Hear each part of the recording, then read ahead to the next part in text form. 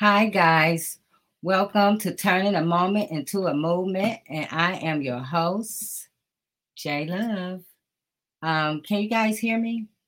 Because I can't hear myself.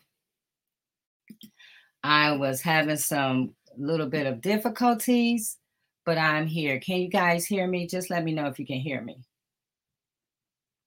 Can you hear me? Yes. All right. So welcome to Turning a Moment into a Movement. All right, cool. You can hear me. Thank you.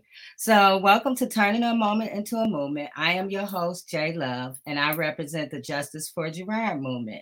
And we come here every Friday to talk about wrongful convictions and injustice, because an injustice anywhere is a threat to justice everywhere.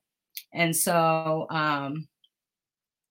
Gerard, if just in case you don't know, is my son who spent 2 years in the Michigan Department of Corrections for a crime that he didn't do. Innocent and went to prison.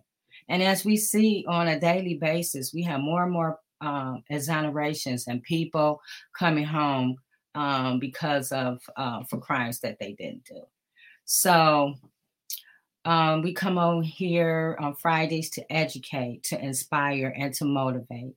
So thank you for joining us today.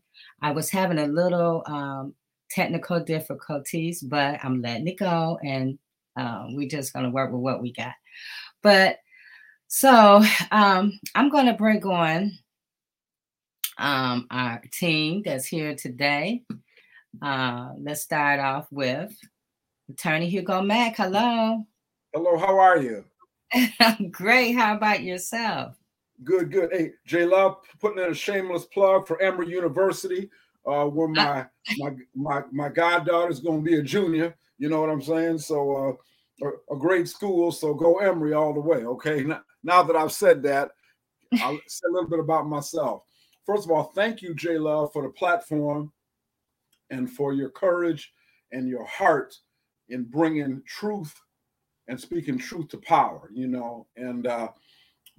I think about our good friend Sam Riddle, and then the journey that he's on. I'm saying, what the hell? We gonna keep on doing what all we got to do. CJ right. Love, because I miss Sam and all that, but I'm over it already, J Love. I'm over it already. Are you over it? Are you already?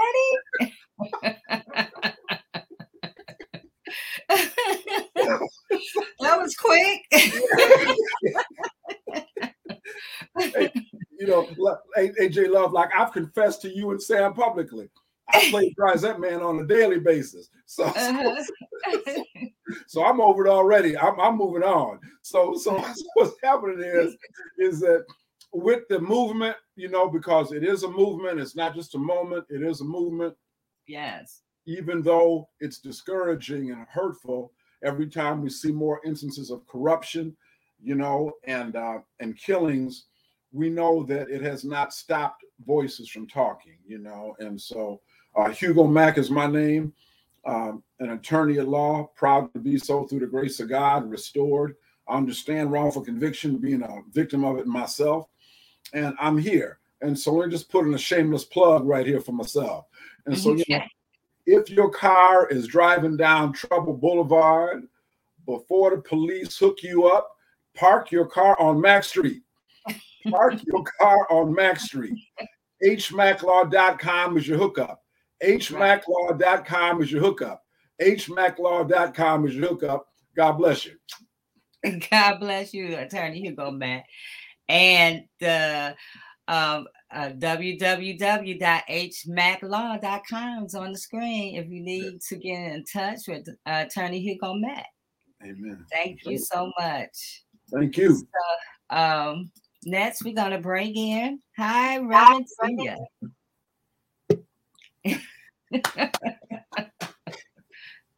We can't hear you because your mic is muted. There you go. Well, hello, everybody. Hi. How are you? I'm so excited to be here tonight, J Love. Oh, Attorney Mack, you just are the bomb.com. Yes. And I second the notion. Listen, he responds too.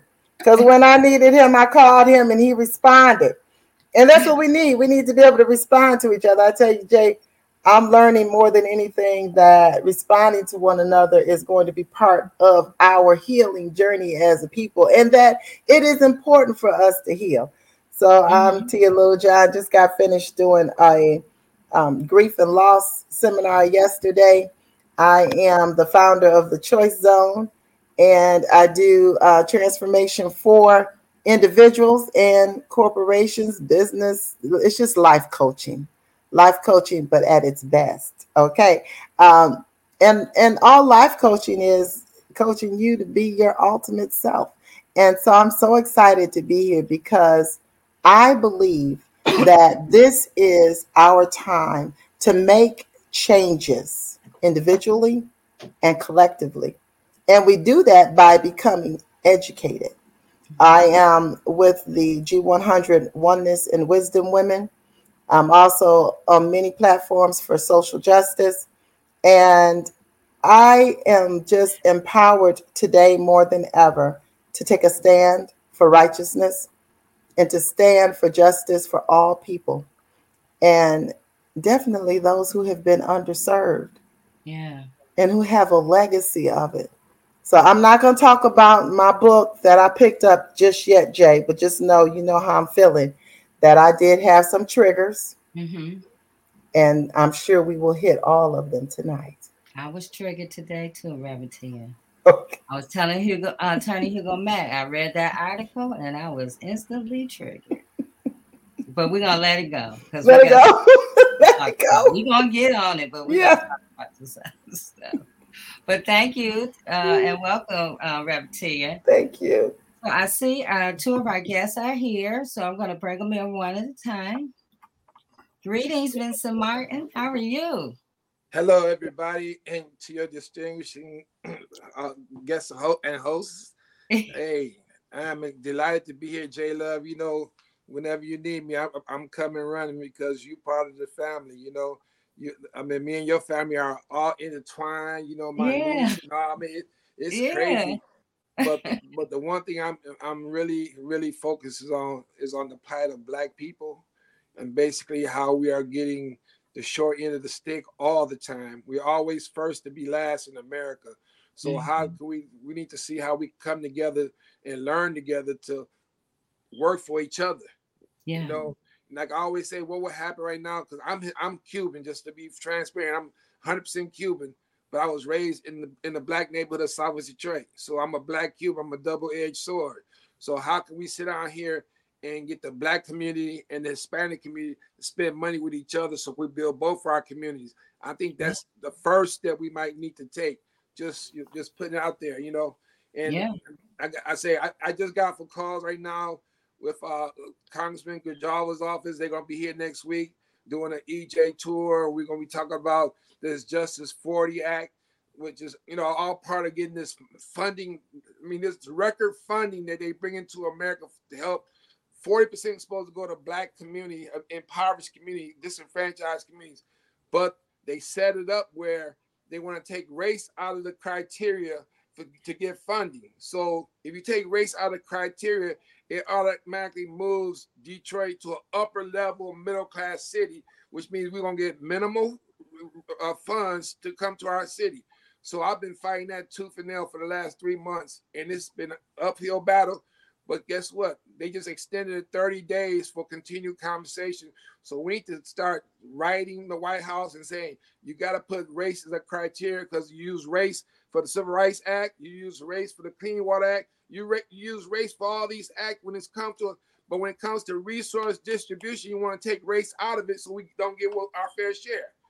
I mean, this is, you know, systemic racism, environmental racism. All the laws in America has been written against us to keep us down. So I yield. Yeah. Like Sam say, race matters. It matters. So we're gonna have a conversation about that. And next I'm gonna bring on Reverend Pinckney. Hi, Reverend Hello, Pinckney. everyone. Hello, how's everybody doing? Reverend Pinckney, you're not a guest. You kind of like but I have some good news. You know, we're in the process now of getting our 24th person that has been in prison. This guy, he's been in prison for over 45 years, and he's going to be released next. I'm thinking next Wednesday or Thursday. It took us 4 years to get this guy released, and we had to go through all the channels to make sure that we cross all the T's and dot all the I's. And this has been a real challenge because it takes money. You know, a lot of times people say, well, it do take money, because one thing you always have to have an attorney. You see, that's what I've been trying to explain to the people, that, you know, I know $2,000 is not a whole lot of money, but if you ain't got it, it's a lot of money. A lot of money. You see, so what we try to do, we try to help finances as much as we can. Because think about that. We got 24 people out. You talk about over 2,000 for each one. We're talking about, in some cases, they have to get a psych, which is about 4,500. And you talking money that you really don't have. And I don't have it, you know, but I always try to donate something to make sure that we get the people out and make sure we're doing what we're supposed to do. That way you can't have any bad thoughts about what's going on. And I enjoy it. And I'm not the type that, you know, when the guy get out, that I want you to be all, I would like you to join our organization. But unfortunately, out of the 24, we only had 3 to actually join the organization. So I'm not mad. I had one guy that lived right down the street from me who can walk to my house, who been calling me since 2003. When he got out, he never called or said a mumbling word, or even called me to say hi, thank you, or what. He got out and just went his own way, you see. But that's not why we do it. We don't do it so that you can come and hug us and say how grateful you are, but it sounds nice to do it. And but that does not stop the movement, you see. My job is to leave no one behind. And that's what I fight for all the time. And then we have this water crisis here, which is really crucial, because my organization, we blew the whistle on the governor. You see, we blew the whistle on her and the mayor here, and they don't like whistleblowers, especially if they black. We're not supposed to be smart enough to get anything done, no matter how much education you have. You're never smart enough when it comes to white folks. White folks always think black folks is a little bit dumb, but they found out that I may be a little bit smarter than them. You see, because when I blew the whistle, I knew exactly the routes to take. And not only did I blow it once, I blew it twice on. And that's that's a double whammy. But here's what they did. They sent 2 detectives to my home, attempted to intimidate me, saying that I was selling water in Indiana, South Bend, Indiana, which is 45 miles from my house, one way, round trip 90 miles. And they said I took water from Benton Harbor to South Bend to sell. How much money are they going to give you for a case of water? You see, and how many could I possibly take? You know, so it's crazy. But then they came up with a doozy. Here's what they said. The water test, the lead was so high, Reverend Pinckney, you had to tamper with it. Now, how would I be able to tamper with some water? Right. Samples. It's almost impossible. Right. But they have no respect for black people. And then what they're trying to do is try to find a way so people can put the Benton Harbor Community Water Council down. You see, that they did something wrong. And black people also, they'll jump on that bandwagon like it ain't nothing. Yeah, I knew it all the time and all. You hear that from black folks. But here's how we fight back. We stand up to them. Mm-hmm. We go toe to toe with them, chest to chest with them, and make them put up or shut up. That's what I believe in doing. And I'm honored to be here today, J Love. This is just the beginning, but we got so much that we need to do, you see. Mm-hmm. And we got to figure out a way how we can do this thing together. You see, your problem is my problem. Yes. You see, whatever it is, Hugo, your problem is my problem. And Reverend, your problem is my problem. And Mr. Martin, your problem is my problem. See, that's how we have to connect and use our resources to make sure we get the job done. To me, nothing supersedes the mission. I don't care what it is. Nothing. I don't care what it is. Nothing stop me from continuing doing what needs to be done. And that's what I do. You see. So I'll turn it back over to you, J Love. You deserve it. Reverend Pinckney's Prison Nation asks, what is the name of your organization again? It's the Black Autonomy Network Community Organization. Okay. The Black Autonomy Network Community Organization. All right. And they can reach me. They can reach me at 269-369-8257. Say it again, Reverend. We've been getting so many people, especially with this prison thing going, and we've been successful at it. We're getting so many people that want us to help. But I want to help them. But the point is, they got to find somebody in their family who can help them help us. Right. You see, but that's been one of the main problems that we have. And some of my people, they ain't as strong as I am, and may not be always committed to something like this.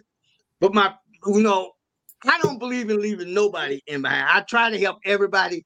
We vote on who we're going to help and who we're not going to help. And I never voted no on anybody. Nobody. I don't care what it is. Never. It influenced a few, but said we got people, everybody got their own thing. But we're a team. We're not an individual thing. Right. And you said something real key, Reverend Pinckney. Your problem is my problem. My problem is your problem. Like, we're all in this together, and we have to figure out how to come together, because the more we work together, the more we can accomplish together. So absolutely. And you know what?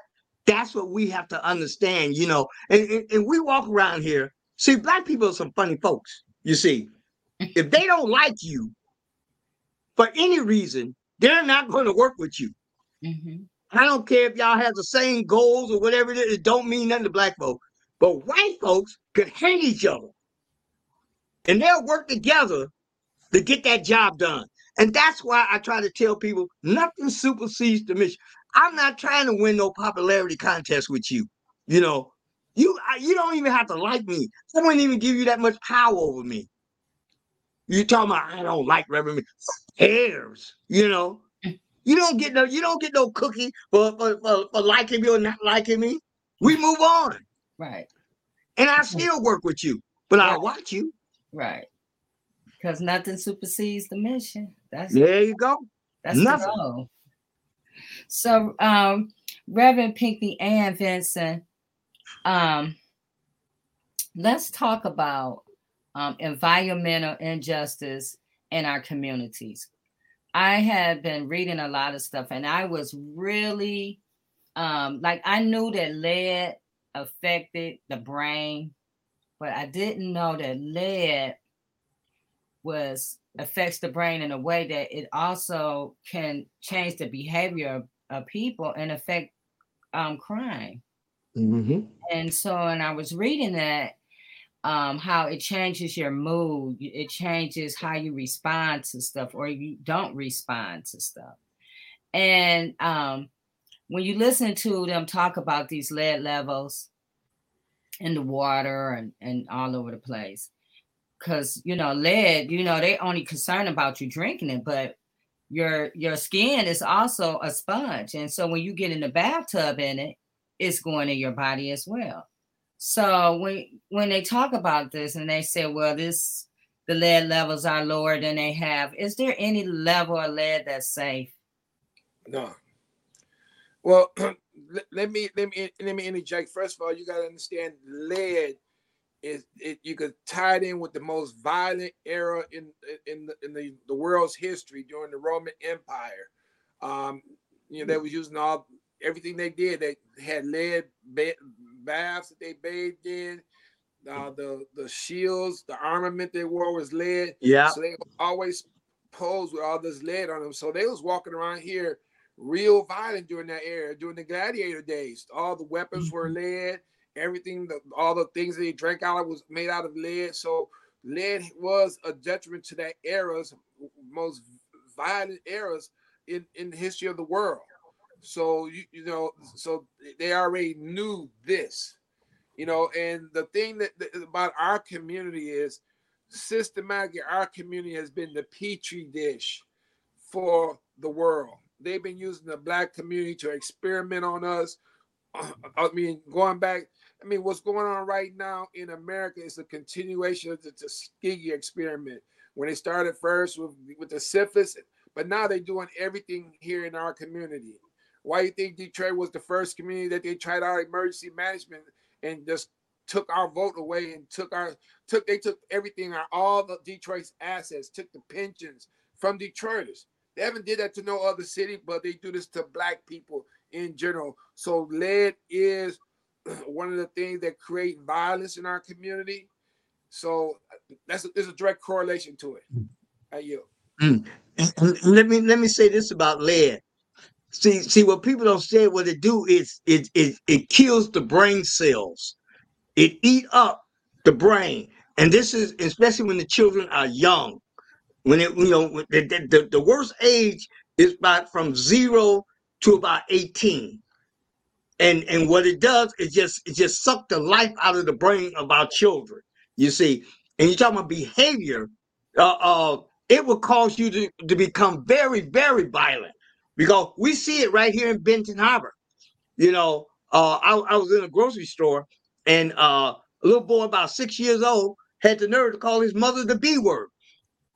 And she said, well, I took my belt off and gave it to us, and he'll tear his butt up, because if you don't do it now, it's going to be a problem later on, because he definitely there. And the thing is, see, lead don't just eat up the brain. It deals with the kidneys. It causes kidney disease.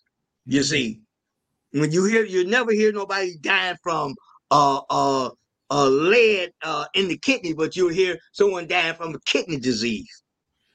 You won't hear someone dying from liver disease or lead disease, but they die from liver disease. That's what you'll hear. And then heart disease and heart failure.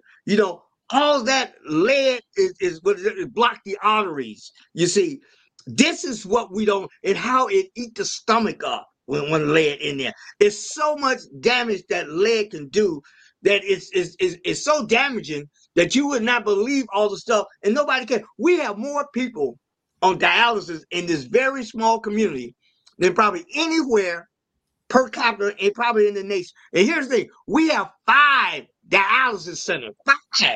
We got less than 10,000 people. How do you do that? Yeah. To me, it makes no sense. But Black people listen to white folks. See, here's what the governor came here and told everybody: that don't drink the water because of abundance of caution. Not that the water was unsafe. She wouldn't say that. See, you can't talk to Black folks like that. Because if you tell them because of a caution, they're going to drink it. And I'm going to tell you this. I would say over 50% of the people that live in Benton Harbor are still drinking that water. Still drinking it. Giving it to their children. Still doing it. Because Black folks is hard to, they don't listen. You see, they listen to white folk when they say it's unsafe to drink, then they're not going to drink it. But you tell them not to drink it because of abundance of caution, are they going to drink it? That's the last thing on their mind. We pass out water 3 days a week. And we try to give them, but we have different areas to go. And then, we repeat the same area. So let's say we give them 8 cases of water. 8 cases of water is not enough for a family to drink. Right. If you're brushing your teeth with it, if you're drinking it, and you're washing your food with it, and some, you shouldn't be bathing in this water from the faucet. You should be bathing in this with this bottle of water, and also you better be fixing baby formulas with this bottle of water. And you telling me that 8 cases of water is enough for you? And if let's say if we gave them 15 cases, they'd be calling the man on us. they gave us too many cases of water, or they leave it out on the porch. You see, that's another thing they do, which makes no sense to me. That is so ghettoish to me. We'll bring it in your house and put it in your basement, but they rather have it on the porch. And to me, that's the ghettoish things I ever seen in my. It looks funky, and I hate to do it, but unfortunately, that's the only way that we can serve them. But also, you can't let that water in that plastic bottle get hot. Right. It contaminates. Cold. Yeah, too cold. Yeah. Well, the dioxins break down, and you start drinking those particles from the plastic, which is carcinogenic as well. Yeah, and acidic. I mean, it makes the body more prone to disease. It keeps the body from being alkaline at all. There's no alkaline levels in that water, especially when it has had heat or extreme cold to the plastic, you know. And the other thing too is that what they don't know is that when you look at birth rate, premature births, having low birth weight, and slow growth in children, along with learning disabilities, developmentally being delayed, irritability, loss of appetite, weight loss, sluggish, and fatigue. He already mentioned abdominal pains, vomiting, constipation, hearing loss, seizures, and eating things such as paint chips. See, people don't understand that when it comes to lead poisoning, you have all these effects, but it doesn't say, oh, he or she has lead poisoning. And then they don't want to correct the problem because that's going to be money. Right. Yeah. That's going to be money. And they owe. So we cannot back down. I will have the opportunity to walk with Bishop Jefferson out of Flint, who, that's my aunt. And that's who. That's my girl. Yeah. Were you at her birthday? No, as a matter of fact, we had they had the 8th anniversary of the water crisis in Flint, and I was one of the speakers. And it was also my wife's birthday, so they took us out to took us out to eat and everything. We with them, and we just gave it to them. Yeah. Oh, that's so good. That's so good, because I'm telling you, she was on the front line for Flint and watching that process, and they're still in the process. And that's what people need to understand.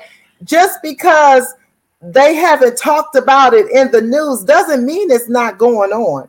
And just because people think that it's not a problem, even if you think it's not your problem, it still is your problem. And guess what? But whether you believe it or not, you believing whether it's a problem or not has nothing to do with the reality.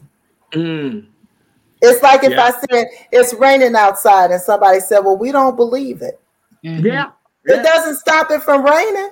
Right. And you come in the house, you all wet. And they say, I'm not sure it's raining outside. Just because you wet, because you can be wet from anything. That's right. Yeah. I want to ask, go ahead, Reverend Pigney, because I want to ask. Yeah, because this was huge on Thursday. That was and also you got the media out there to talk about Flint, because now people are not talking about Flint like they should be. See, that's the place that opened the can of worms that they don't want to talk about. White folks don't want to talk about Flint, Michigan. They don't want to talk about Benton Harbor. They don't want to talk about contaminated water. They don't want to talk about the cutoffs in Detroit. They don't want to talk about none of these things. And we don't talk about it. That's even worse. We don't talk about it. We talk about what they want us to talk about. Rather than talking about what we should be talking about, how we going to enhance the future of our children. There's nothing more important than our children. Nothing. I don't care what people say. Your children is our future, and that's where we have dropped the ball. Right. I want to ask Attorney Hugo Mack a question. Attorney Hugo Mack, have you ever heard of like, okay, I don't know if you have any clients for Flint or Benton Harbor, but have you ever heard like anybody that was being tested for lead, you know, or things like that? Well, I tell you, no, because that science, if you will, is still developing. But you know, in Michigan, they've got competency issues and they've got insanity issues. Okay, and some people kind of mix those two up. All right. Yeah. And I'm tying that into what you asked me in this moment here. So, in terms of that, like somebody saying like, well, they committed a crime allegedly because as a youth they ingested excessive amounts of lead that interfered with their cognitive development. It interfered with their reasoning. It interfered with their intellect. It interfered with their insight. You know, that is something that's going to be developed. And what's sad is, because we're 8 years into, as Reverend Pinckney said, those kids are still growing up. Okay. Yeah. Those 4 and 5 year old kids are now maybe what, 12? Yeah. Okay.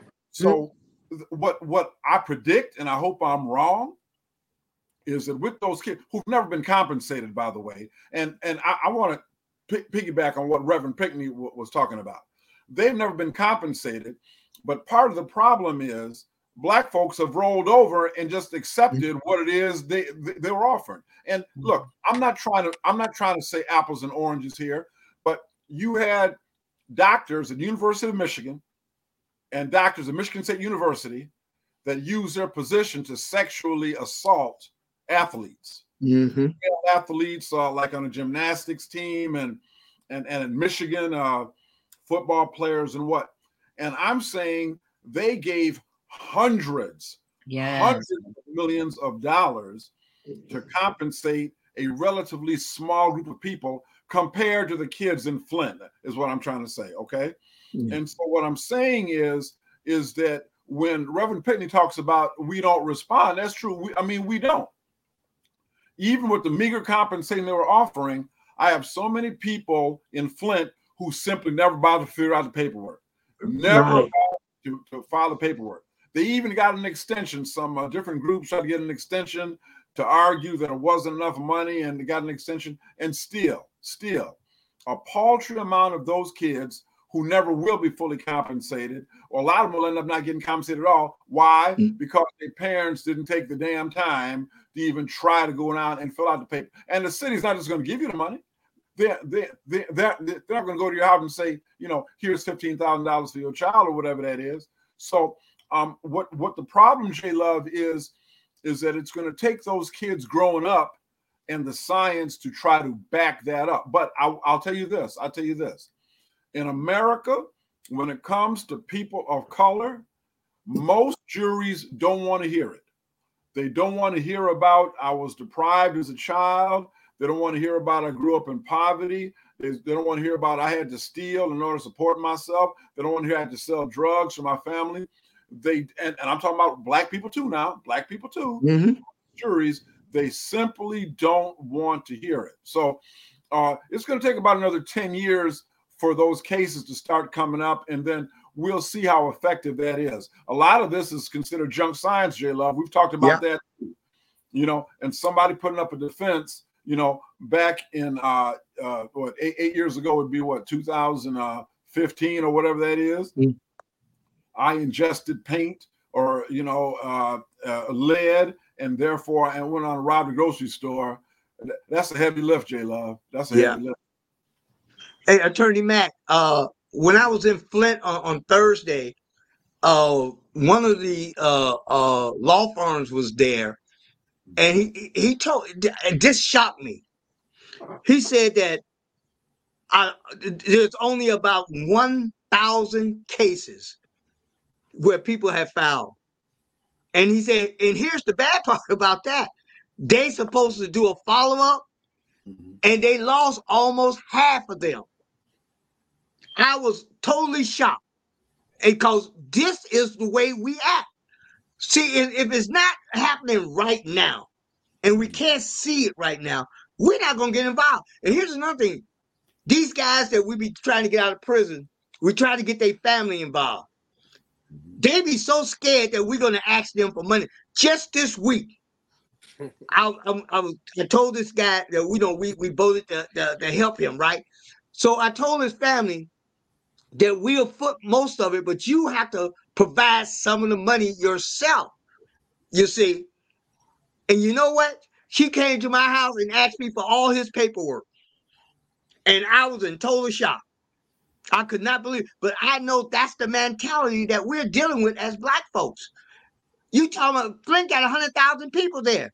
And you got only 1,000 people that signed in Benton Harbor. We got 10,000. We got 200 people that have signed up in the lawsuit. Unbelievable. But just to be transparent, I was asked to represent community during the negotiation between the state and Flint.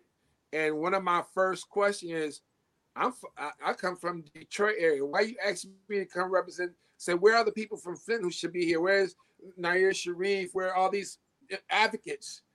And they was like, they weren't available. We wanted to come to you. So I was sitting there and we was, negotiating. And I was telling them, when they first came out with the $600 million, I said, that ain't enough, because I had already did the math. That come out to $400 each person to be exposed to this for the rest of their lives. I said, how do you figure that sort of Black lives only worth $400? But then you go to what happened to Kalamazoo in your neck of the woods when that oil spill happened. And they cleared out that was a multi-million-dollar area where this oil spill, these multi-million-dollar homes, all those homes were evacuated. The people, because they were saying they was breathing in benzene. In my neighborhood, we breathe benzene every day. Evacuated, and then they bought all those people out. I'm talking about, so in resource distribution is horrible. And Attorney Mac, I'm glad you're here. We need more environmental attorneys, especially in the Black community. Every time you try to find an environmental attorney, they're telling you, I've done some work for this company or that company, and there will be a conflict of interest. So we always got to go outside of our neighborhood and always someone out that don't look like us to represent us. That's a big issue. To get past that's a barrier right there, because we already don't trust the messenger. So if we're gonna get someone to protect us, hopefully we get someone that look like us, but that's far and few between in our community. Mr. Martin, what you said is really, really something, because it's hard to find a Black attorney that would if I'm on trial, I hate to say this. It's down here, you got to watch everybody. I do have an attorney here that I consider him my friend, but he took a dive on me too. You see, I was just fortunate that the evidence didn't point in their direction, even though they sent me to prison. I already, I know what happened. But like you said, to hire a Black attorney down here is, you almost, cause if they offer him anything underneath the table, you gone. It's just like that. And I've been court watching for over 25 years here. Going to courthouse every day like a job, and wasn't getting paid a dime. Didn't even ask for no grant money, no nothing. I was just fortunate, that I worked hard all my life and was able to build up a kitty. And I utilized that. Me and my wife, and she wasn't mad about it, so we just did what we had to do. But it's you will not hire a Black attorney down here. To me, they want to be like the white folks. You can't hire a white attorney because you don't know where they're going. I made friends with this guy probably 20 years ago. and I know he took a dive because his son was up for child molestation, and so he had to choose between his son and me, and you know what that means. I didn't have a chance in the world. You sacrifice. Yeah, but it comes with the territory. I understand this. You see, if I can do something to help somebody, take the bullet. You see what I'm saying? Because they'll find a way to make it right some kind of way. So I'm just good. I just want to get out here and make sure that we take care of our people, because that is something that we have failed to do. Just take care of each other and build that foundation for the future of our children. And we're not good. We're resilient. We are resilient to those fallacies, to that mind thinks, because remember, we got to start thinking on a higher level to build our community up. We got to start thinking higher of ourselves. Yes. I was going to say, we got to love ourselves. Yeah. And so when you don't have love for yourself, you don't have love for anything. And Reverend said in the chat, we have to investigate and invest in ourselves. That's part of loving yourself. Jay, light up some incense for love. Light up an incense for love. Right. Burn some sage. When we're talking about lead. We're talking about, what you say, Vincent, benzene. We're talking about all of these things that we're inhaling and breathing. You don't hear these in these suburban communities.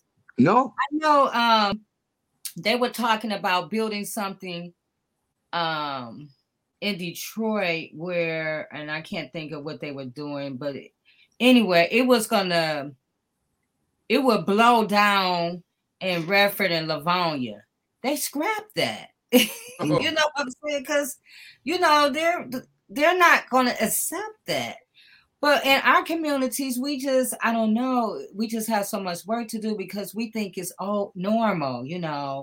I rode through Southwest Detroit my hood day, 75, and I saw the refinery down there. And I saw how close the houses are to that refinery. And I was thinking, is this an area that they have high cancer in? And you got this refinery right next door. It shouldn't be no houses over here. It should not be houses on the same block as a refinery. But, how do these things happen in our communities that go unaddressed? And then, hey Caleb, I'll tell you exactly how this happened. It's called the permitting process that they have in the state of Michigan. You got to understand, you can have 1,000 companies in your neighborhood, and they all could be emitting 25%. That's like the maximum, but they don't ever take into effect the cumulative effect of all those coming together. And then when all those gases come together, what do it becomes? It becomes, and then they got to bind into these monitors. I've asked some scientists that designed the monitors, say, now when all these chemicals mix in the air, do these chemicals become fugitive to the monitors? This was during a big forum. They said no. They said no. We can't answer. But then after the meeting, they came back and said, Mr. Meyer, I want to tell you, you were absolutely right, but we couldn't say that because our funders would not. So in other words, the truth is not being delivered to our community about what we're going. I mean, our biggest nemesis is PM 2.5 and PM 10 particles. Those are the emissions coming out the back of your car, coming out of the smokestacks at the plants. Well, all this gas be carrying metals. When you sit on here and you start breathing regular air, you think you're breathing air, you get those small particulate matters that you breathe into your system. Once it goes into your system and through your septum and all into your body, then it gets into your bloodstream. When it gets into your bloodstream, those metals start affecting your vital organs. So when you start seeing, that your pancreas don't create enough insulin to keep your sugar low. You can, you cannot. You start getting gaining all this weight because your body start going to fat storing and things of that nature is because we are manufacturing type 2 diabetics because of pollution in our community. And they don't want to tell you that. No, they rather say you eating you eating too many carbs. Yeah, and they would rather go ahead and build some dialysis centers. Yeah. Because I put in the chat, the corporation is king in America. So as long as the money can be made, and that's what people who are underserved need to understand, is that we the people, aren't we the people? Number one, we the people are not cared for because it's not a corporation. And that's how America has operated. And that's why it started with us as we were the stock market. Right. And we're still 3/5 of man in the laws of this land. It still hasn't changed. And and Dred Scott is still live and kicking, has never been overturned. So that's right. You know, the Civil Rights Act was written, but they never written no enforcement in protection.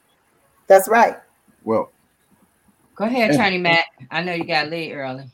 Well, I may not. I may not. Look here. I've told people to wait on me in the past. I think I'm gonna do it again tonight. So,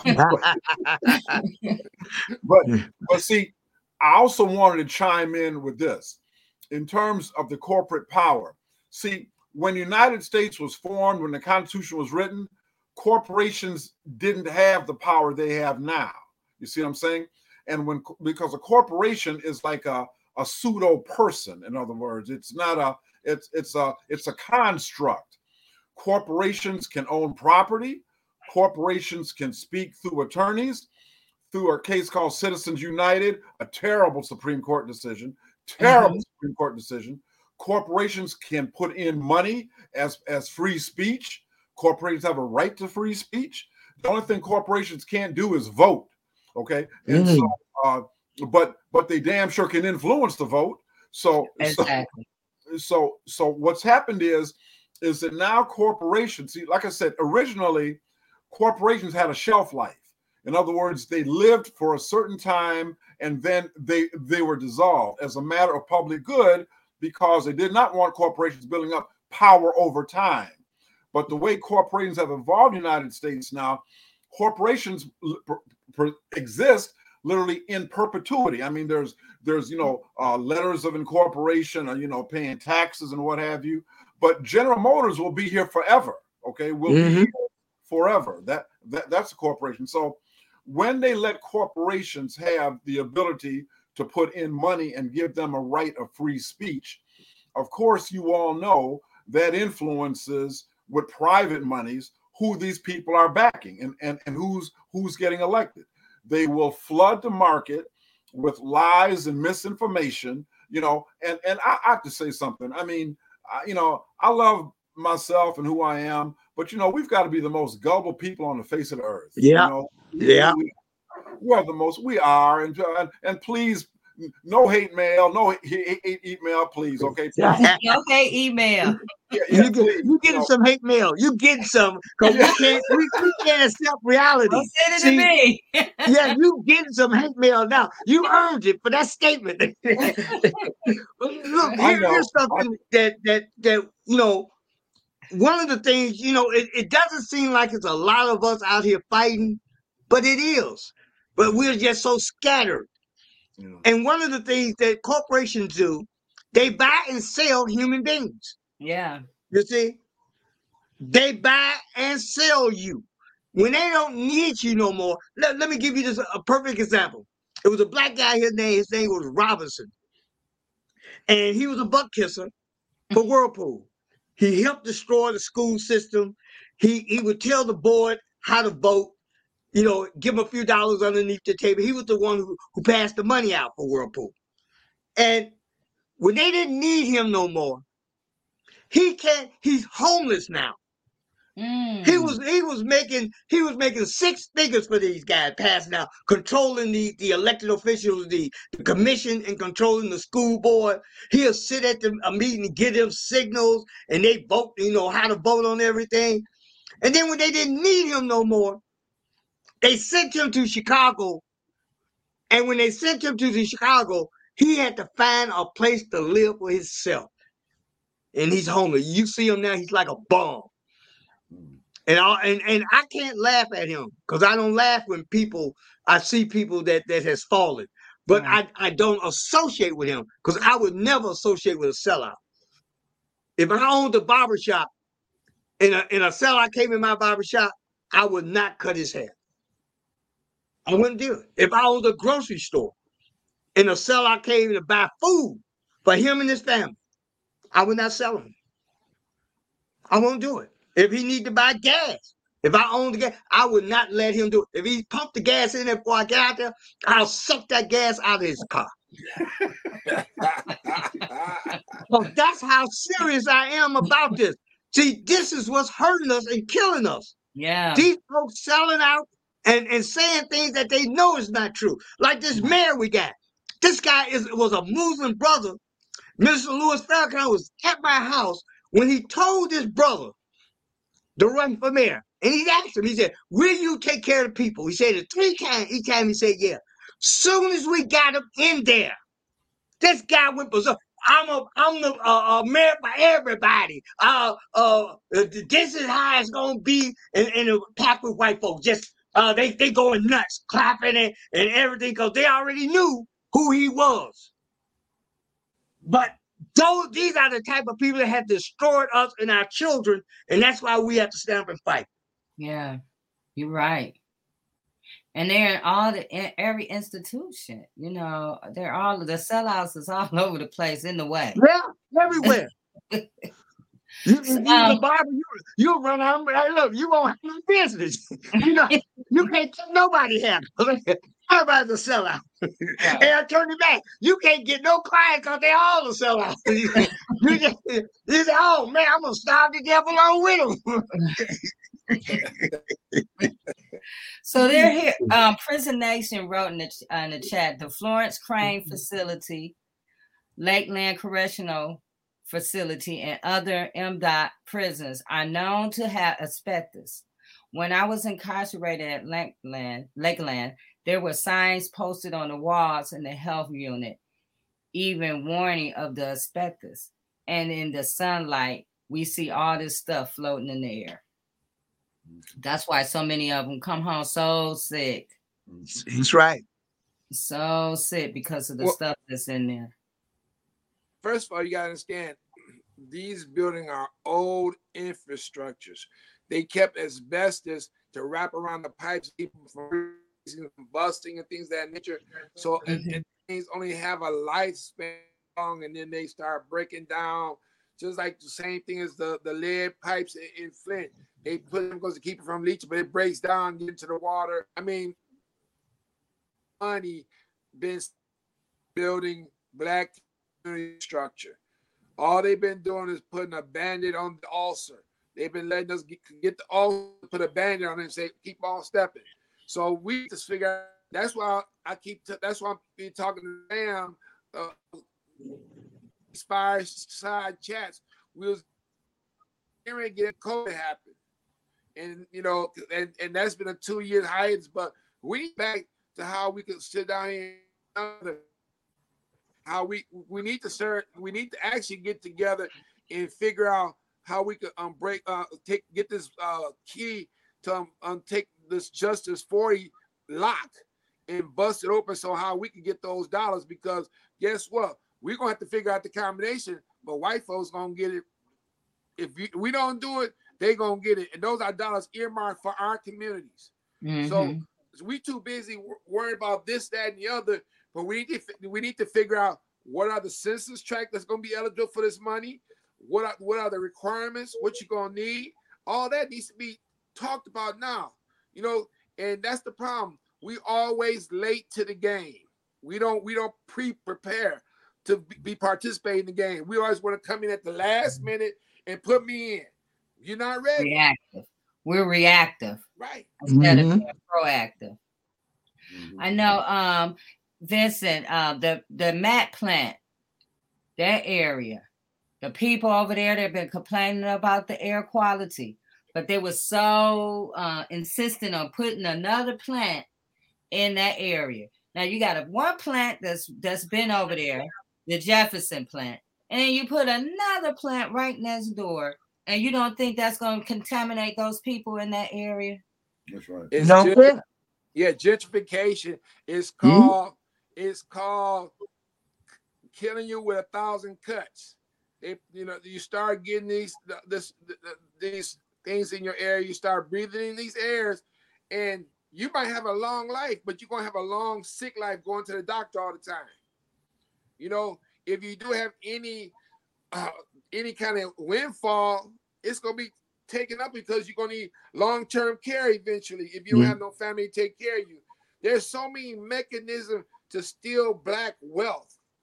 That's the biggest thing. How can we nurture and build Black wealth in our community is the number one priority I think that we need to start concentrating on and working on, because we need to start owning our communities instead of letting outsiders own our communities. Outsiders come in and make millions and take the money Yeah. home. And the money never circulate. And It don't circulate in our community. The dollar got to circulate inside the community. Right. We don't own no stores. We don't own no gas stations. We own barbershops and beauty shops, but we don't own a grocery store. We don't own none of these things that keep the dollar circulating in our community. We don't own that. We don't even own health centers. You see. But here's something that we haven't talked about. There's when it comes to the water, there's something even just as bad as lead. The bacteria in the water. E. coli. That nobody wants to talk about. See, here, everybody's level of concentration was on lead. Even myself, because I had not received the 2018 survey of the water plant. It was there, but I never read it. It's 35 pages long, and I never read it until we filed that petition with the EPA. After I filed that, then I read it, but we had already filed that part of the petition, and we couldn't actually go back and talk about the bacteria unless we filed the second one, which they would probably find a way to really eat me up if we did something like that, But the bacteria at the water plant, at one time they were talking about it would take $25 million to resolve the Benton Harbor community, the Benton Harbor water plant. $25 million. So here's what they did. Only in Black communities they do this.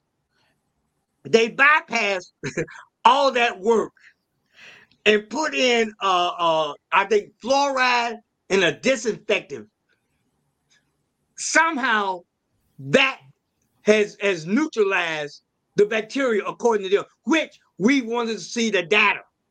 I want to go step by step and go over the data so we'll know what you're saying is the truth, because I know you lie to Black people.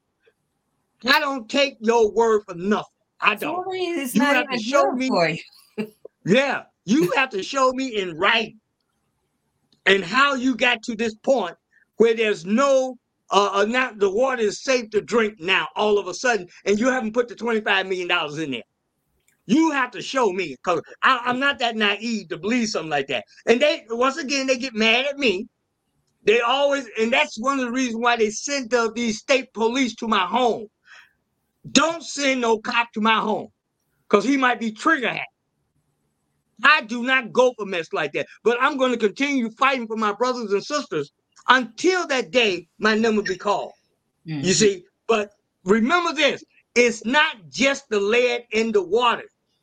That bacteria is just as bad as lead. You see, but they don't want Black folks to know this. You see, nobody. If you got to talk to somebody here in Benton Harbor about bacteria in the water, they'll probably laugh in your face. Because they don't know. Black folks don't read. Most of them, I shouldn't say all. I ain't saying all now, because my wife will get on my back. But I'm gonna say most of them don't read. And it was 35 pages through the report. I didn't read it myself. There was so many. I didn't read it until 2021, from 2018. But this bacteria will kill you. Yeah. Attorney Matt. Well, another thing I wanted to talk about, we talk about there's also an incinerator also too, not just a refinery. I can't remember what part of Detroit that's in, but there's an incinerator that's causing asthma, all kind of skin rashes, just air pollution in and of itself, eye problems. So, we are consistently in that neck of the woods. But, once again, and like I said, forward all your hate mail to J Love. Don't send it to hmaklaw.com. No. Attorney Matt, you got to get at least one. Yeah. We can't you got to get one. Okay, well, look, you know what? I'm gonna write a hate mail to myself and forward that to J Love. Gotta do it.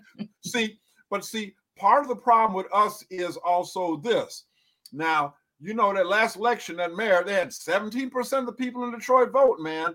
17%. And you know what? We didn't have no voter suppression in Detroit. We didn't have no police standing at the precincts in Detroit. Okay? We didn't have white folks with clubs sending black people in Detroit. 17% of the people voted because that's all who wanted to vote. All right? That's all who wanted to vote. And that is a simple fact. They had this thing, Proposal P. I thought it was a good plan myself, but, they had prominent black folks saying, it was a bad idea and corporations. Yeah, you know what I'm saying? Bad idea. But I tell you what, they managed to get them casinos, and I'm not speaking against Mr. Barton or anything, but they managed to get that's one black business that got into them casinos. But who would that ultimately benefit? Who is that ultimately benefiting? Now, they say, well, the casinos are the black-owned casinos. I think Dave Bing had something to do with that, too. The black-owned casinos, they pay taxes in the city of Detroit. A pittance compared to the lives that are destroyed when them people with gambling addictions, they go in there, they got stress, they committing suicide, they're losing their houses. So, we bear a responsibility also when we don't elect people that mandate looking out for us. You understand what I'm saying? So all of that would not exist. And I'm going to say this, then I'm going to get off my soapbox. Black people voted in droves to approve recreational marijuana. Man, don't nobody be telling me, man, I got a right to, alcohol legal, all these sociologists, all right, who ain't never been by nobody's school, okay, all these sociologists, these street hustlers, these keyboard PhDs coming in here saying all that. Well, now black people are going to be the main ones to suffer the carcinogens from marijuana. And when's the last time you saw a filter tip on the edge of a marijuana cigarette? Okay, so you inhaling all that stuff directly into your system. And I'm telling you, we are the ones that will suffer the long-term consequences of that, just like cancer, okay? And time again, and we're not even getting any money from the marijuana industry. We can't afford to get a marijuana shop. You know what I'm saying? We can't afford to do it. So once again, we will consume every damn thing and produce nothing, okay? That's the way the system is on us. Yeah. Attorney Mac, just let you know, our black casinos, Motor City is now the majority owner is the Illiches, and Greektown Casino, majority ownership is my man who owns Quick and Loan. What's his name? The one who had the stroke that owned the Cleveland back. He owns now that. The guy owned the Cavaliers. Gilbert. So now we don't have no black-owned casino in Detroit. Just to let you know, they're all now white-owned casinos. So, I didn't know that. Thank you. I mean, what you said is so true. Like right now in Wayne County, first of all, Michigan has 8 landfills. 6 of them are in Wayne County, the blackest county in the state. Detroit, fills up, and Michigan fills up maybe 38% of the garbage and everything going in there. We get the rest from outside the state. Now remember, COVID is not considered toxic, so it goes into the regular waste streams. So that means all this COVID affected garbage is going to our neighborhood, mixing in and becoming methane, and it's getting released. So then when something like a virus like COVID come in, our system are already compromised to it. Because your body got to develop an immunity to the little bit that you are getting already. So when something like that comes in, a vector coming to our community, then we are more subject to get it. That's why we have such high numbers. Right. Because we already, so, and I'm afraid right now they just approved the law, our Michigan legislature, to now accept all the other states' radioactive waste into Detroit. So Michigan, Wayne County is the dumping ground for the whole Midwest. That's the problem. Terrible. Yeah. That's horrific, actually. And so when you're talking about COVID, you see they was saying that they was finding it in the wastewater. Yeah. They knew how it was, that's how they was knowing that the numbers was going up because of the wastewater. So you can find COVID in the wastewater, but you can't find the bacteria and all the stuff that's in the wastewater. Well, it was a brother that discovered that at Duke University. He wrote a doctoral thesis on it, on how he could know where outbreaks came from, because the water from the waste stream tell you exactly where you're going to have your outbreak. So, I'm first of all, HBCUs, the scientists at HBCUs need to be uplifted. Now, we need to start pushing our kids to start going to HBCUs so we can start concentrating on Black problems, Black issues, and start building our Black infrastructure. Because every time our Black intelligentsia goes to white communities, we're building up white schools and white infrastructure. So we need to start figuring out how, that's why I'm Cuban. I say that go, and I'm so proud because one thing Castro did in Cuba, he educated his people.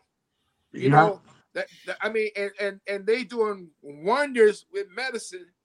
And they want to help them, but the United States don't want their help. No, absolutely not. Hey, I take my hat off to Castro too, because they're training medical doctors. See, a Black person can go there and become a doctor, and a good doctor. See, that's the difference. They can go to Cuba and go to medical school there and become a good doctor, because they have good doctors over there in Cuba. Not only good doctors, but great doctors. But look, I got to go to another Zoom, but I just want to tell everybody, we're having an Occupy the PGA here in the city of Benton Harbor. It's a mass demonstration. It's all about the stolen land that these white folks, these corporations stole from the city of Benton Harbor, and we're protesting that. And also it's about the contaminated water, and also about 9 bodies that they have pulled from the river here, and every last one of them were found to no foul play, which is a lie. One guy had his penis cut off, and they was still no foul play. Had his braid cut off, it was no foul play, and they don't even want to investigate it. They just realized that one boy, Eric McGinnis, they were just talking about that briefly, and they after 30 years, now they have come to the conclusion it was a homicide, which doesn't make no sense. But it's us. We don't do nothing. So we're having a mass demonstration May 28th. I would love for all you guys to come and be speakers and talk about it. Bishop Jefferson going to be there. My friend Song going to be there. People from Detroit. And we just going to have a good time and show folks that we can do things. I'm inviting Hugo, the Mac, Comac, J Love, Martin, Reverend, we need you there. We need you, because if we fight together, we can win. The problem is we don't fight. Reverend You Pinckney, see, I believe in fighting for everything. I fight everything. Reverend Pinckney, you've been invited by my colleague this week coming up in Southwest Detroit. We're going to be meeting with Congressman Grijalva regarding the EJ Fall Act. I'm part of that coalition putting all that Oh, on. okay. So yeah, so we'll be talking when we see each other there, because that's what we need: environmental justice for all, but especially Black people. Absolutely, and we have to stand together. Yeah. You see, this is the problem. And look, we ain't got to go on that thing. We got to love each other. You know, this is not for any popularity contest. This is for the future of our children. That's what I look at.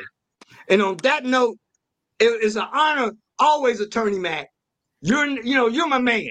You see, love you, man. And Martin got a chance to see all y'all, J Love, Reverend, I got you. Hey, Bishop, that's my girl. Now you're gonna be my girl. We right here. We right here. I'm gonna bring her with me on the 28th. We're gonna be there. Yeah. All right, looking forward to it. And J Love gonna come with you too. And yes, Attorney Mac, y'all get a van and come together, and we're gonna make it happen. And then I want y'all all to speak. Yeah. I'll be there, brother. I gotta leave y'all. But all right, thank you, Reverend Pinckney. But I love y'all, and we're gonna continue this fight forever. Yeah, and that's a promise. That's right. Thank you, Reverend Pinckney. So you guys, I wanted to put this up. So Vincent, maybe you can. Prison Nation wrote the water at St. Louis had an E. coli and some other parasite. I forgot the name. It began with a P, and it gets into your intestinal system like a worm. These are facts. Again, the CEOs all knew not to drink the water, but the prisoners all had to drink it.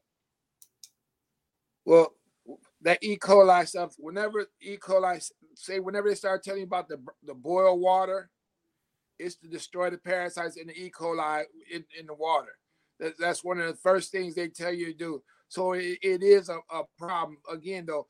But the problem is we got old infrastructure, and they got these dollars now available to start fixing our infrastructure. But we need to get prepared on how we get those dollars into our neighborhoods, and we could do our own workforce development. There's enough bad infrastructure that everyone in the city of Detroit could be working. Everyone in the city of Flint, Benton Harbor could be working, fixing up the problems in their community because they have never been fixed. Right. So how I just saw something that Biden said that everybody home in America, they're going to remove all the pipes from all the homes in America. Yep. He's getting that kind of pressure. Yeah, definitely. That's what we're telling them. I mean, because these houses have been built since the 20s, 30s, 40s. Right. The pipes are still the same pipes. Right. So those are jobs right here in our communities. So we have to, because I just was thinking about just the relationship with how, we're talking about how lead just eats you up, those things just eat you up. And I'm sure, we be hearing about stuff that's going on in our community, crimes that's going on, that sounds just so insane. And I'm sure, Attorney Hugo Mack, you have gotten some that just sound really insane. And I'm sure people don't wake up and say, I'm going to do something insane. It has to be some kind of chemical problem, some kind of whatever is going on, but we are never getting to it. And these people will be in these prisons 30 years or 40 years before you even figure it out. Right. That is environmental. Right. And see, part of the problem too, J Love, which is why I've done what I can to support the Good Time Initiative, because we cannot count on the legislature to act, especially a Republican legislature, and sell out Democrats, by the way, to act. So, we've got to try to put this on a public referendum. We have to. And so part of the problem is, you are so right, with people spending these basketball score sentences, and believe me, I ran for county prosecutor. Okay. So I want to be very clear here. As all my 40 years of doing criminal defense work, I'm telling you, Richard Pryor was right. Thank God for penitentiaries. Because what I'm saying is, there are some people who simply need to be separated from society. predatory to the max. Okay. And so, and believe me, I spent some time with them. Okay. So, but that by far is not the majority. You know, that isn't even a significant minority, J Love. That's a severe minority. So what I'm saying is, I can tell you from personal experience, if you put a man or woman, you give them a 30 to 80 year sentence. We in society have proven our point to that person after no more than 10 or 15 years, J Love, because after that, we're just kind of like going around in a circle. I mean, do you understand what I'm saying? So that person is not going to get any better rehabilitated wise after 30 years, in my opinion. In my opinion. So what I'm saying is, when we allow a system to keep people in warehousing and give them no hope, remember, 85% of the people within the Michigan Department of Corrections are coming out. So it's not like people are going to be gone forever. You're not going to see them. They're going to be on the same streets that each of us live on. Okay. Right. And we won't even know who they are, but they'll know who we are. They'll know who we are. Okay.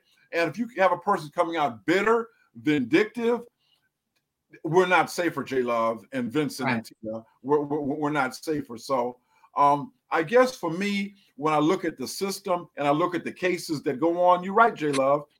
People are being influenced in terms of society, the neighborhoods we come from. We got selective enforcement of the laws in certain neighborhoods, and other people getting a pat on the wrist or slap, not even a slap on the wrist, a pat on the wrist, and then going home. And some of our kids ended up in juvenile court. So a pipeline all the way to the penitentiary. I've seen it a million times. Right. And these where you find the neighborhoods that have more environmental issues going on, they're the most severe. They're the most policed. That's right. And also another problem is the desensitization to our kids. All these violent toys they give them, all these programming that goes up. This is, it's not a kid blow somebody's head because they playing a game called Fortnite. They do that all the time. So in real life, they're not sensitive to that issue because it's something they do all the time in the game. And it's hard to get a kid to be able to differentiate from real life in a game. That's right. So that's a big issue. Right. That's right. And see, I just want to say this. My sister, Reverend Tia, said something some months back that I always remember and I always say that is exactly right. She was talking about when she was growing up. I don't know if she met a young man, whoever it is. They said, look, you couldn't just call my house and talk to me. You got to talk to like 3 or 4 people before you even got a chance to talk to me. It's right. That's true. See, she had those filters. Her mama, her daddy, her people had a filter because they knew she needed to be protected. They wasn't just going to let anything come up on her. And that is exactly right. Exactly right. And what Brother Martin said is exactly right. Why do we as Black people let the TV be the babysitter? You say, oh, mama, daddy, I want me an Xbox or whatever that thing is there. Well, what kind of games you putting on that thing? What? It's programming. It's programming, and we are financing our own demise is what we do. We're financing our own demise. Woo, we got to write that down, Jay. We are financing our own demise. I'm telling you, this is, you know what? You are so right. We have got to take our families back. I am an advocate for that all the time. And I know that our guest had mentioned resource distribution and, looking at all resources and how are all resources being distributed. We have to begin to ask the questions, how did I get here? How did this food get here? What went into the creation of it? How did it get to my plate? I called my cousin who has a farm not far from here. And I said, let me tell you something. I told him I went to the grocery store and I was highly upset. And he said, well, cousin, now this is my baby cousin. He says, well, what happened? What happened? He calls me auntie. That's how much older I am than him. He said, auntie, what happened? I said, let me tell you something. I spent too much money. I said, and what I realized was that they have us by our necks. But actually, I didn't say that. I said something that was probably part of the male body part, but you know exactly what I'm saying. He started cracking up because, you know, he was like, Rev, come on now. I'm like, seriously. We're doing a family farm. It is time for families to co-op together. Know what's going in your food. Mm-hmm. Know how to cleanse the water. And it's just mind-boggling because in Michigan, we are close to water everywhere. And the biggest polluters of the water and of all pollution in the entire United States that actually affects other countries are corporations. Mm-hmm. Hey, Reverend Lil John, one thing you got to remember also, Michigan has been the arsenal of defense for the West since World War I.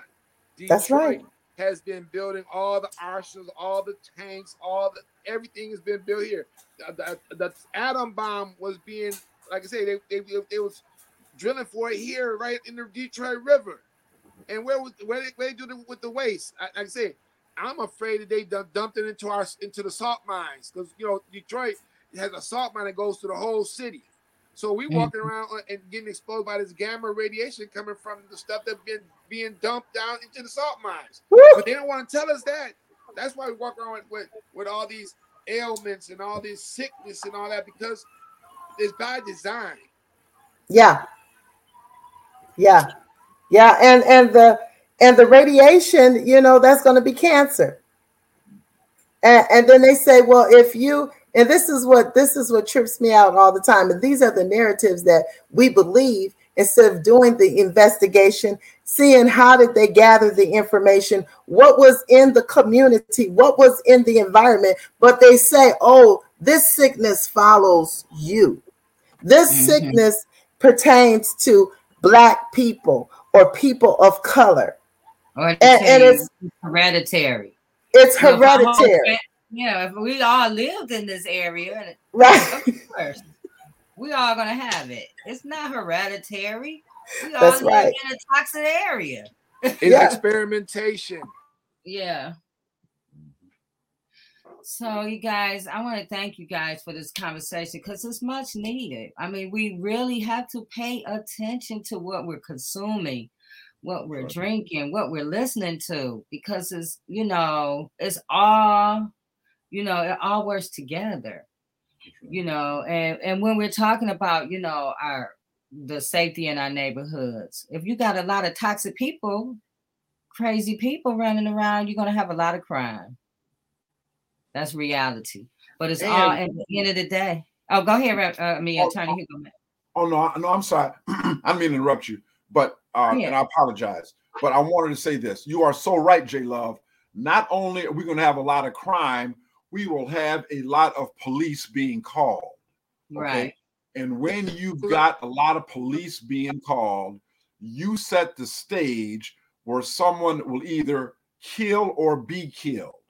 And 99.9% of the time, that person being killed has got skin that looks like ours. See, that's that cycle. That's that whole cycle. That thing in Minneapolis or Minnesota where that man was shot in the back and he was reaching, I can't remember the man's name offhand, but he paralyzed now. The police shot that man like 8 times in his back. 8 times. It's a miracle he lived. Okay. Right. But that started from a domestic dispute with that man and a baby mama or something like that. Had that dynamic not occurred between that man and that woman, that man would be walking upright today. Okay. He'd be walking upright today. So you're so right, J Love. A lot of crime means a lot of police. And here we go again. Right. And the cycle continues. Wrongful convictions continue. Right. We just had a young man who was in there 15 years. They knew within months that he was innocent. But it took 15 years to get him out.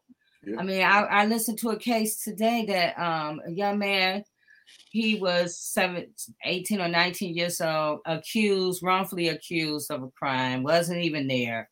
He's been in prison 30-something years, and they know he's innocent. The courts know that he's innocent. But because of a technicality, he's still there. Because other than I think in Missouri, you only can be get out or found innocent on death row. But if you're innocent and still in prison, where he got 100 life plus 90 years, that's like death row. I mean, that's basically death row. But he's been in there. And so, we have, and these happens in our communities. You don't hear that in other communities. That's right. So we got to, the water, the food, all of these things are important that we put into our bodies. So thank you, Vincent. You're going to have to come on again with us. We appreciate you. Just let me know. Just let me know. It's no problem. Right. We family. We family. Right, we're family. So you got to come on again with us. Just to bring that element, because I think it really it flies under the radar so much when we talk about environmental issues. Well, right now, just as $40, it's rolling into the hood now. And we just stopped it for 30 days because I said, you can't do this without injecting race in the race, redlining. These are things that's been affecting us, but they don't want to include that in there. And again, how we get these dollars, we got to prepare ourselves. Yes. Yes. Right. Yes. And thank you, Reverend Tia and Attorney Hugo Mack. Thank you, Jay. I'm telling you, I'm just excited about what is happening, that we're having these conversations. I mean, this is all around social justice, I'm telling you, and it's so necessary. And every time I leave this show, I feel on fire to do something else. I know, that's right. So you guys, next week, we're going to have Minister Malik Sabaz on with us. We're going to talk about community accountability, addressing harm, hurt, and healing for safer communities. And as well, we talk about the Justice for Gerard movement. If you want to know more about Gerard, go to change.org/Justice for Gerard. Please sign and share the petition. So until next week, thank you for joining us. We appreciate you, and we'll see you next Friday for Turning a Moment into a Movement.